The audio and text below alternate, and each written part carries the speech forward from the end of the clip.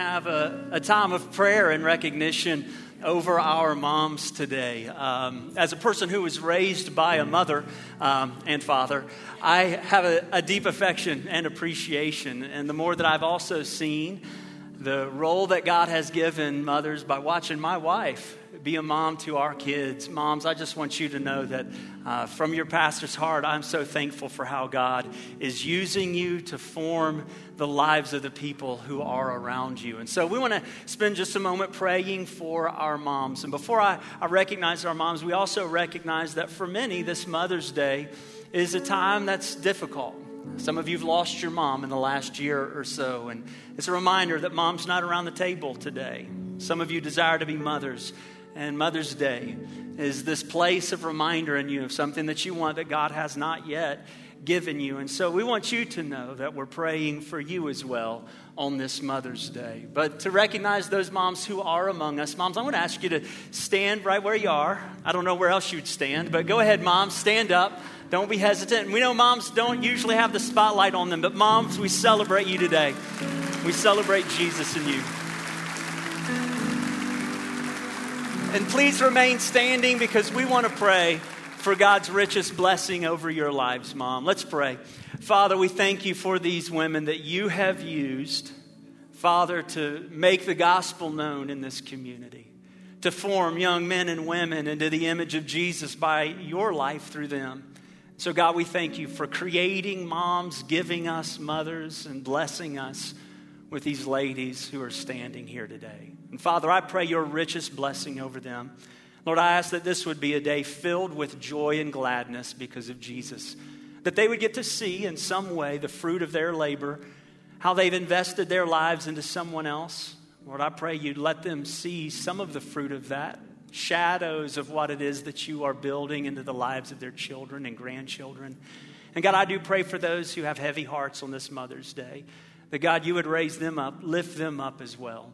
Lord, for every mother of a prodigal child, for every table that is missing mom today, for every heart that desires to be a mom and has yet to have children, Lord, I pray that you would give great grace today on this Mother's Day.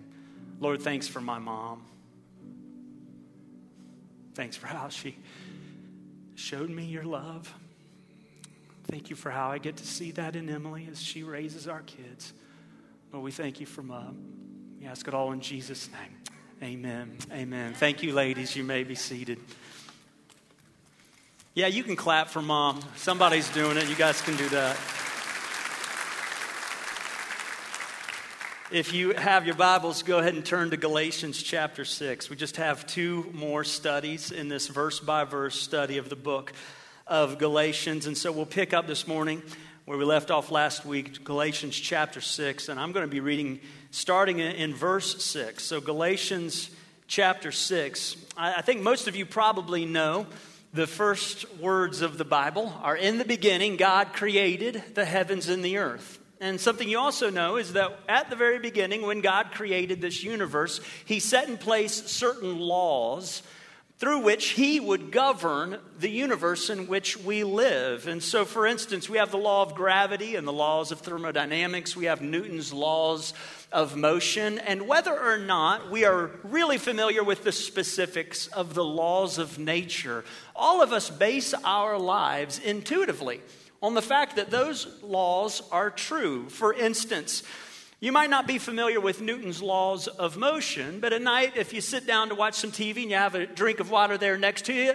it's probably likely that you'll set that drink down on the table beside you and look at the TV and then intuitively reach for that drink, knowing it's going to be there. Not because you're familiar with the laws of motion, but you do know that objects at rest tend to stay at rest unless they're acted upon by an outside force. Well, that's one of Newton's laws of motions, right? So you just intuitively reach for that glass, expecting it to be there. Of course, if I am eating a bowl of ice cream while I watch television, I do not set it down because my children are outside forces waiting to act upon that bowl of ice cream. I think you get my drift. There are laws that God uses to govern the universe in which we live. Well, just like there are physical laws, there are spiritual laws that govern our lives as well. And our passage for this morning is about one of those spiritual laws. It's the law of sowing and reaping, or the law of the harvest. And so let's look at the scripture today and see the law of the harvest in Galatians chapter 6, verses 6 through 10. Verse 6 says, "Let the one who is taught the word share all good things with the one who teaches. Do not be deceived. God is not mocked. For whatever one sows, that he will also reap. For the one who sows to his own flesh will from the flesh reap corruption. But the one who sows to the Spirit will from the Spirit reap eternal life. And let us not grow weary in doing good, for in due season we will reap if we do not give up. So then, as we have opportunity, let us do good to everyone, and especially to those who are of the household of faith." This is the word of God for us this morning. And you see there, verse 7 clearly states the law of the harvest. Whatever one sows, that will he also reap. That's the law of harvest. You will reap what you sow. And I would just venture to say that if you have graduated from kindergarten, you're pretty familiar with that law in the physical world, right? If you plant pepper seeds, you're going to get pepper plants that will yield peppers at harvest time, right? You tracking with me so far? If you plant tomato seeds, what plant will you get? Tomatoes that will yield tomatoes at harvest time. Pretty elementary, right? That's about as far and as deep as I'm able to go on an intellectual level. But suppose you were the kind of person who thought you could be the exception to that law. Suppose that you thought you had some magical ability to turn peppers into tomatoes. Or suppose that our culture began to say that peppers could identify as tomatoes just if they desired to do so. Crazy, right? Suppose some religious leader said that as long as you sincerely believe that your peppers could be tomatoes, then it'll happen, because sincerity is all that matters. Suppose you thought for some reason that you could be the exception to the rule of sowing and reaping. Would any of those factors make any difference at all? No. Why? Because God is God and you are not. And God has set certain laws into this universe that govern our lives in it. God won't be mocked, the Bible says. Pepper seeds will produce peppers, period. And that's why Paul introduces our text this morning the way he does. He says, don't be deceived. Now, why would he say don't be deceived? Well, because there are influences at work in us and around us attempting to deceive us. He says, don't be deceived. It doesn't matter what you think. It doesn't matter what our culture says. It doesn't matter how sincerely you believe otherwise. It doesn't matter what your religious traditions are. God will not be mocked. Whatever you sow is what you will reap. And church, that's our big idea for this morning. God will not be mocked. You will reap what you sow. God will not be mocked. You will reap what you sow. And just saying that out loud reminds me of what a sober and serious truth that is. Friend, God has given you and I the ability to make real decisions.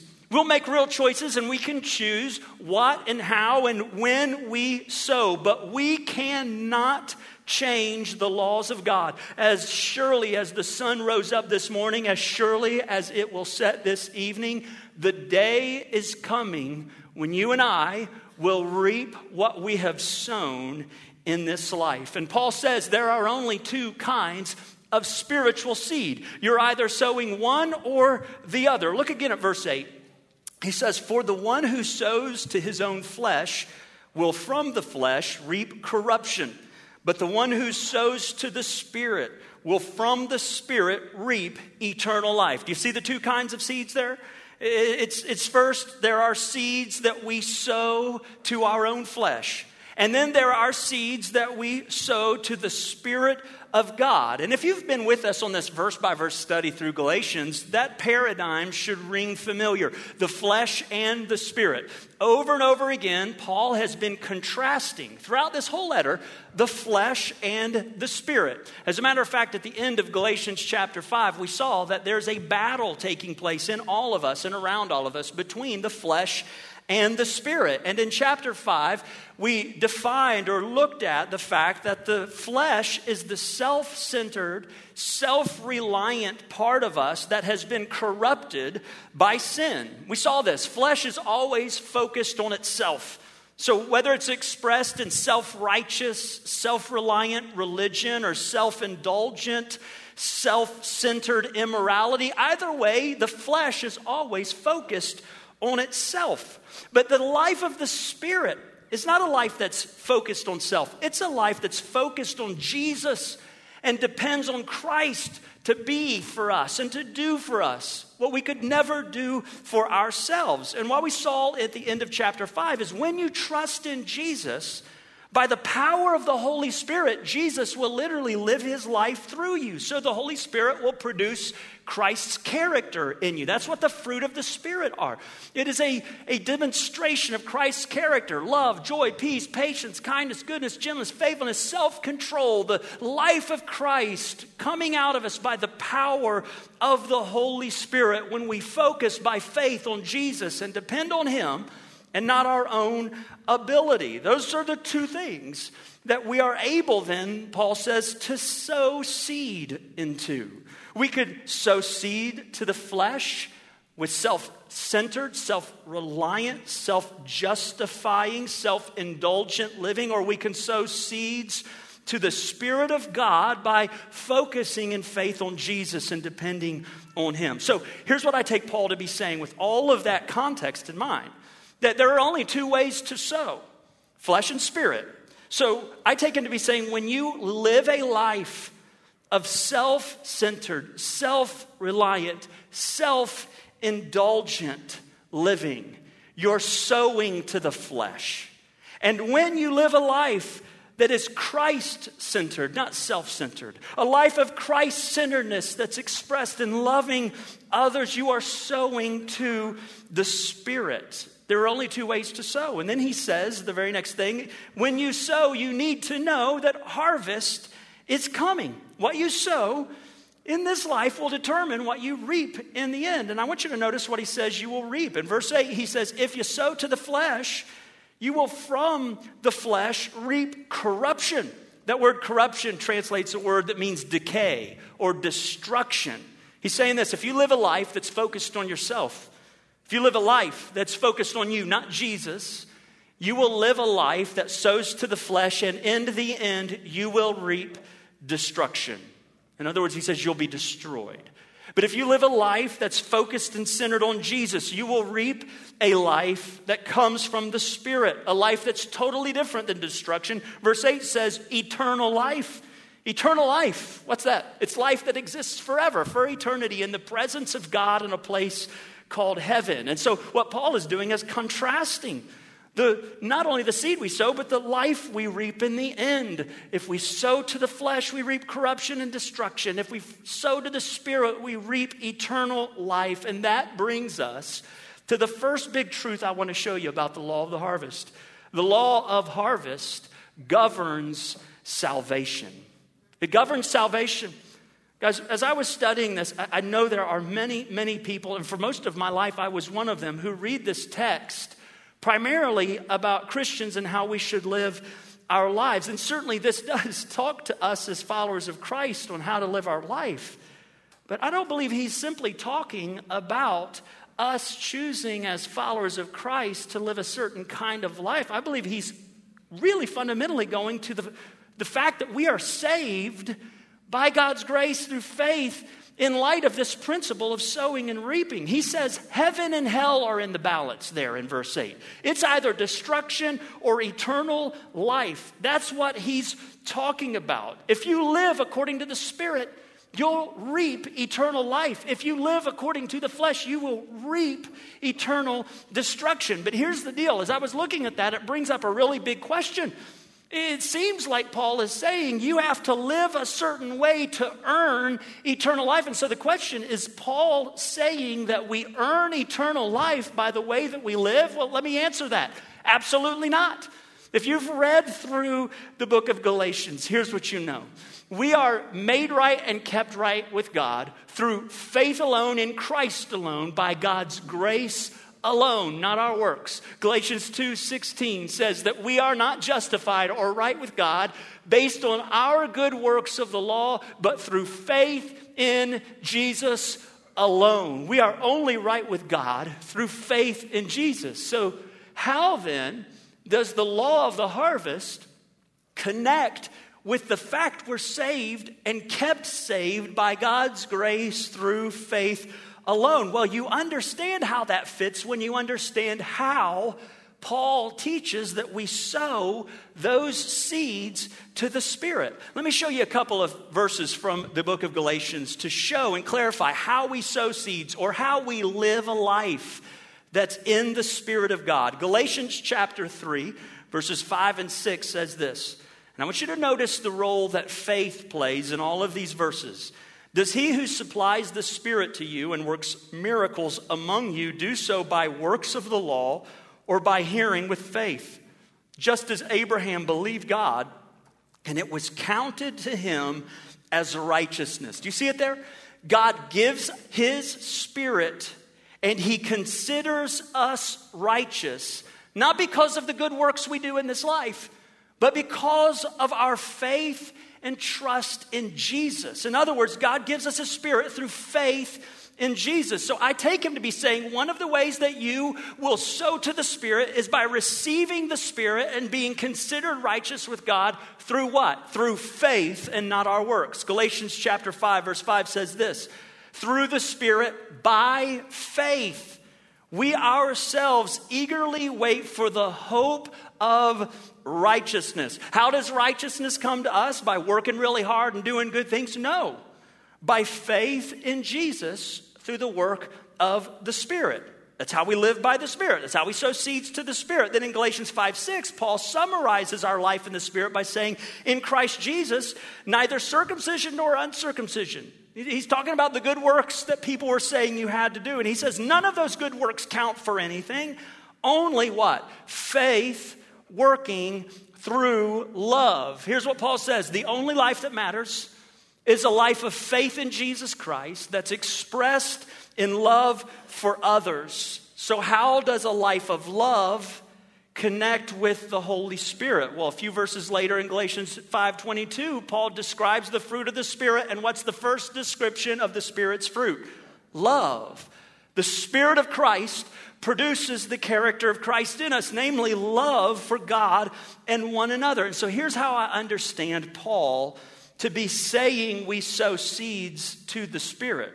I essentially hear him saying, in light of all that he said in Galatians, live a life, day in and day out, a life of faith in Jesus, so that Jesus, by the power of the Spirit, will live his life through you. That's how you sow seeds to the Spirit. You wake up every day and say, Spirit of God, live in me. Jesus, empower me. Jesus, I need you to do for me what I can't do for myself or you. Jesus, I need you. I trust you. I depend on you. And when you live a life of faith in Jesus, what do you reap in the end? Eternal life.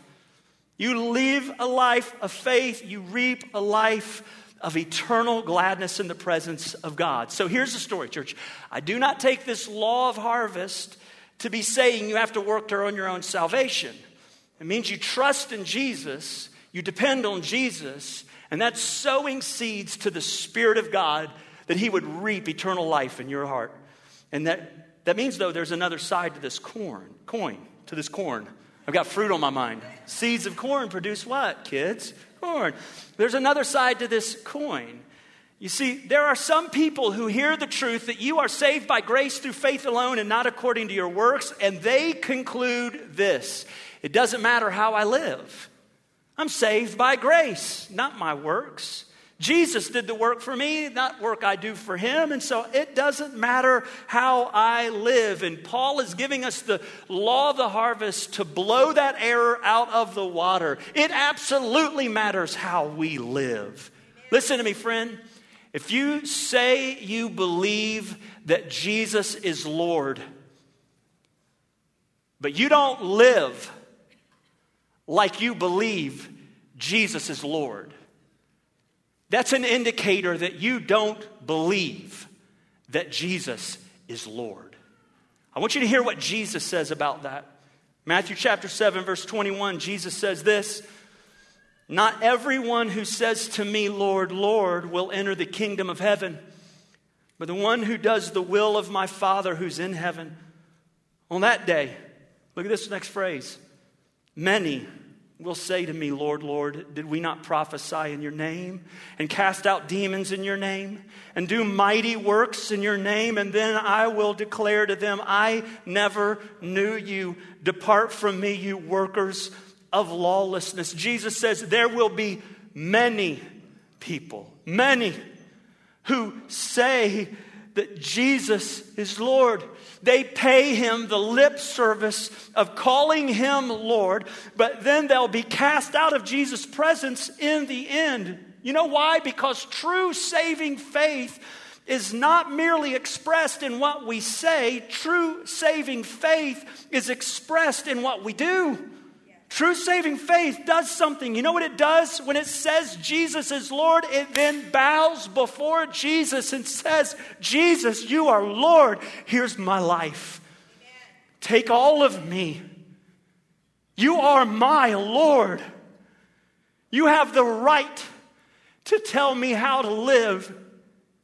You have the right to tell me where to go.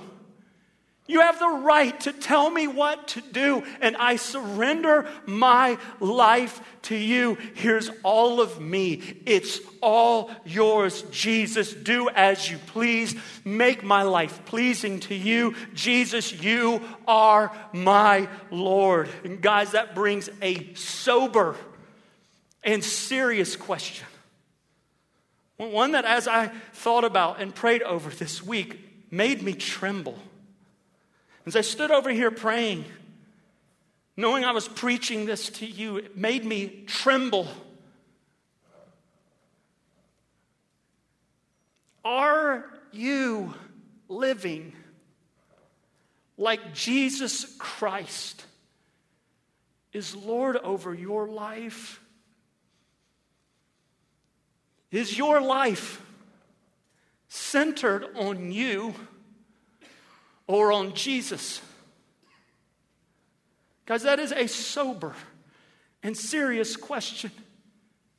Because if you live a life that pays lip service to Jesus as Lord, but you don't bow before Jesus as Lord, then it is an indicator that you likely don't believe that Jesus is Lord, no matter what you say. And Jesus says many in the end will say, "We called you Lord."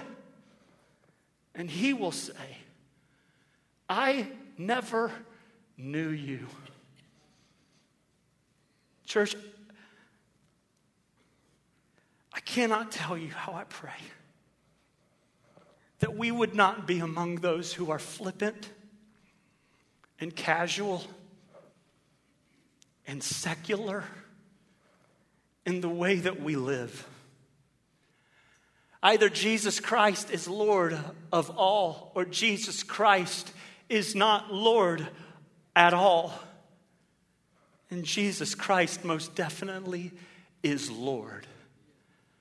And Paul says, through the inspiration of the Spirit, do not be deceived. God will not be mocked. Whatever a man sows, that is what he will also reap. The law of the harvest governs salvation. The second big thing we see is that the law of harvest is grounded in God's justice. Look at verse 7. He says, "Do not be deceived. God is not mocked. For whatever a man sows, that will he also reap." The basis, he says, for God giving this law of harvest is the fact that God will not be mocked. You see it there? He's saying, here's the basis. For God won't be mocked. He's given this law. The word mocked there comes from the Greek word for nose. And it means to turn up your nose at something. Kind of like what happens when I cook dinner. They turn up their noses at the something I made. To snub someone is another way of saying that. And here's what Paul is saying. God is not going to be snubbed like that.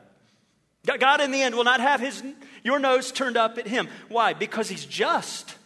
Here's what he's saying. Those who reject Jesus as Lord will justly receive the consequence of their choice. God, being just, will make sure that justice is served. They will receive the consequence of rejecting Jesus as Lord. But then on the other hand, he's saying God will also justly give grace and mercy to those who trust in Jesus. Guys, our salvation is rooted in the justice of God. Do you know it's just for God to give you grace and mercy when you trust in him? Why? Well, because Jesus went to the cross and Jesus paid the price for our sin. Jesus has already endured God's punishment for our sin. And so our sin is removed as far as the east is from the west. We do not bear it anymore. It's nailed to the cross of Christ.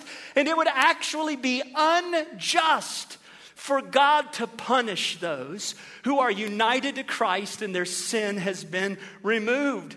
And so he says, in the end, you will reap eternal life because God is just and he would not punish those whose sin was punished at the cross of Jesus. God is just and this law will stand forever. The law of the harvest is grounded in God's justice. And the last big truth we see is that the law of harvest guards our hearts. Look at verse 9. He says, and let us not grow weary in doing good, for in due season we will reap if we do not give up. You know, several years ago, Emily and I and our kids, we had a big garden planting day at our old house. We actually had to go to Home Depot and buy bags of dirt. And I can't tell you what it felt like to be a kid from Ohio who grew up around cornfields and had to go to Home Depot and buy dirt. It was a terrible feeling, especially because the price of dirt is outrageous. It's about the equivalent of gold per ounce. I don't know what they've got in that stuff. Actually, I do, and I don't want to talk about it. Anyhow, they had these bags of dirt that we had to bring home. We labored all day long making these raised garden beds. We got all that dirt in order. We got our seeds out and we planted them. We watered them, and day after day for the first couple of weeks, all of us with rolled up sleeves, a little sweat on our brow, worked in our garden. About 2 weeks in, almost all of us had grown weary. You know why? Because we were hungry. And we weren't getting anything out of that garden just yet. Matter of fact, we could not hardly see any change at all other than a big box of dirt. We wanted to eat vegetables. And all we had were bags of really expensive dirt. And here's what we learned. Harvest takes time. Harvest takes time. Sometimes you put in a work of a lifetime and wait to see the results. You know, all spring long, we had to weed and water and ward off bugs. And I just alliterated that naturally as a preacher. I don't know how. We weeded, we warded off bugs, we watered. We were out there working all the time. We pruned, we trimmed, we helped those plants get established. And as tiresome as it was, there was something in my mind that kept me going on and on. I just anticipated the day when we would lay out this cornucopia. I don't even know what that word means, but it feels like it's being used in context. A cornucopia of vegetables grown in our own garden. I envisioned the day we'd sit around that table and all of us laughing joyously would eat peppers and tomatoes that we had grown in our own garden. And that's called idealistic distortion, friend. But that's not the point. That's my dream, not the Lord's. The promise of harvest is what kept us going. And guys, that's how Paul's using this text. That phrase when he says, you will reap what you sow, many of us often hear that phrase and we consider it a negative thing. A lot of us use it in a negative way. We tell somebody that cuts us off going down the street, you'll reap what you sow, buddy, honk, honk, right? We think that reaping what we sow is an automatically negative thing, but that's not how Paul is primarily using this law. He's actually giving his brothers and sisters in Christ a word of encouragement. He's saying things like this, guys, keep walking by faith. Keep living by the Spirit. Keep resisting sin. Keep walking in Christ's power because the harvest is coming. Your labor is not in vain. You're going to reap everything that you have sown to the Spirit. Listen to me, friend. The world is a dark and weary place to live these days. Did you know that? It's hard to live a life of Christ-centeredness in a world that's opposed so strongly to Jesus. Opposition to biblical truth, darkness, decay, discouragement is all around us, and it is easy. It is easy for us to grow weary because we look around our life and we wonder, what difference is it making in this world? Each headline is so devastating, it's hard to read the news. Well, listen, you're not reading all the news. There's good news. You want me to give you the good news? Here's the good news, guys. One day, and it might be today, Jesus Christ is coming back from heaven to this earth. And when Jesus comes again, you know what he's going to do? He's going to set this world in order. He's going to send the devil to hell where he belongs forever.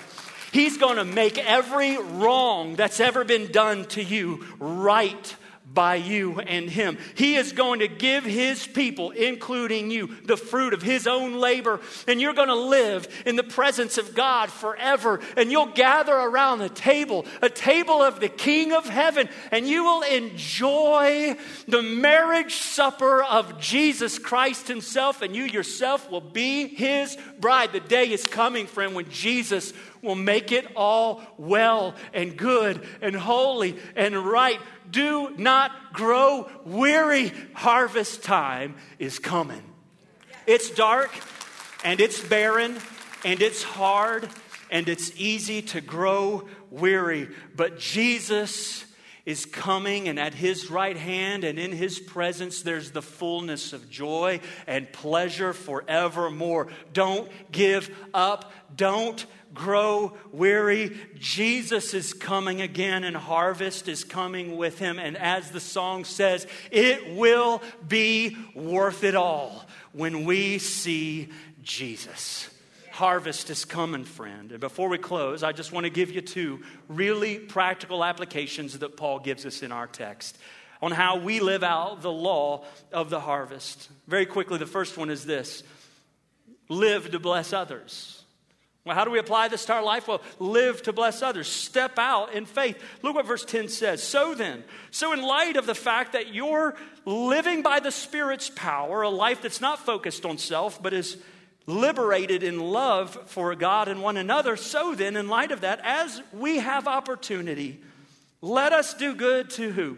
To everyone, and especially to those who are of the household of faith. Guys, one of the ways that we live in light of the law of harvest is to simply live to bless others. Guys, that's a really practical expression of faith, whether you realize it or not. When you just believe what Jesus says, that he's going to give you eternal blessing, and when you believe that you're going to inherit all of the riches God has to give, you don't have to live a self-centered life or a self-indulgent life. You can live a life that gives itself away because you believe Jesus is going to give to you eternal, abundant life in the end. You don't have to be focused on getting your way or getting all that you want, because you'll believe by faith that Jesus is ultimately going to give you more than you could ever dream or ask for. So live to bless others, believing that Christ will live through you as you do. So what opportunity, let me ask you, has God given you to do good to others? Let me just ask you a really practical one on this day. How might God give you an opportunity to serve your mom on Mother's Day? Or to serve your dad as he's trying to serve your mom, kids? I'm just throwing that in for little family maintenance there. How might God be calling you to bless the people you'll pass in a restaurant or on your street or in your house today? A very practical way to live, believing in Jesus, is to live a life liberated in love, blessing those around us. The second practical way Paul gives us is really interesting. It's to invest in the ministry of the gospel. Look back at verse 6. It's actually how he starts this little text of Scripture. He says, let the one who's taught the word share all good things with the one who teaches. This is a really interesting thing for the guy who's teaching you to have to teach you this truth. But here's what he's saying. He's saying that those who receive the blessings of the ministry of the word, of being taught biblical truth, should invest into the ministry that shares truth with others. Primarily what he's describing here is a reference that churches are right to enable their pastors to make ministry of the word their means of earning an income. And he's drawing off of other biblical texts. And you can write these down on the side if you want to read those later. Luke chapter 10 and 1 Timothy chapter 5, 1 Corinthians chapter 9, all talk about the rightfulness of churches sharing in the ministry of the word by supporting those who teach them the word. And church, I just think this is a perfect time for me to say how much your pastors appreciate your generosity. It's amazing to me. It is an amazing thing to me that I get to spend so much of my life diligently studying and praying and meditating. And studying the Word of God is a wonderful labor, and it's a time-consuming labor. And you have been so generous to enable us to do this as a ministry that gives us, by God's grace, income. So on behalf of your pastors and the team of people who are employed as part of this church, I just want to say thank you, church. Thank you. Thank you for giving, for the ministry of the gospel in this community. But I've got to tell you, I don't think this principle, while it's primarily directed at that dynamic, is limited to that dynamic. I believe the underlying principle is he's saying it's right for us to invest our money in the ministry that spreads the word of God throughout the world. That's why I believe he's linking our financial giving to sowing seeds to the Spirit and faith. It's one of the most practical expressions of faith we have, because the only way we give generously to the kingdom work of Jesus is when we literally believe the truth that Jesus says. We believe that he's Lord, and so he has the right to tell us how to use his money.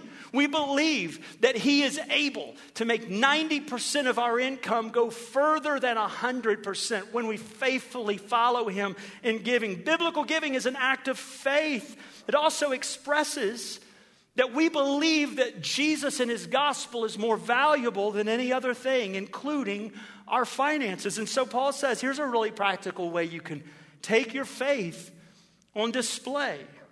Invest your life and your treasure in the ministry of the gospel. And as you live to give and live to love in serving others, he says this, no matter how hard it is, don't be weary. Your labor is not in vain. God won't be mocked. As you sow in faith to the power of the Spirit, trusting Christ to live in you, you will reap a harvest of righteousness. You will reap all you've sown. God will not be mocked. So don't be weary, church. Trust Jesus. Do good.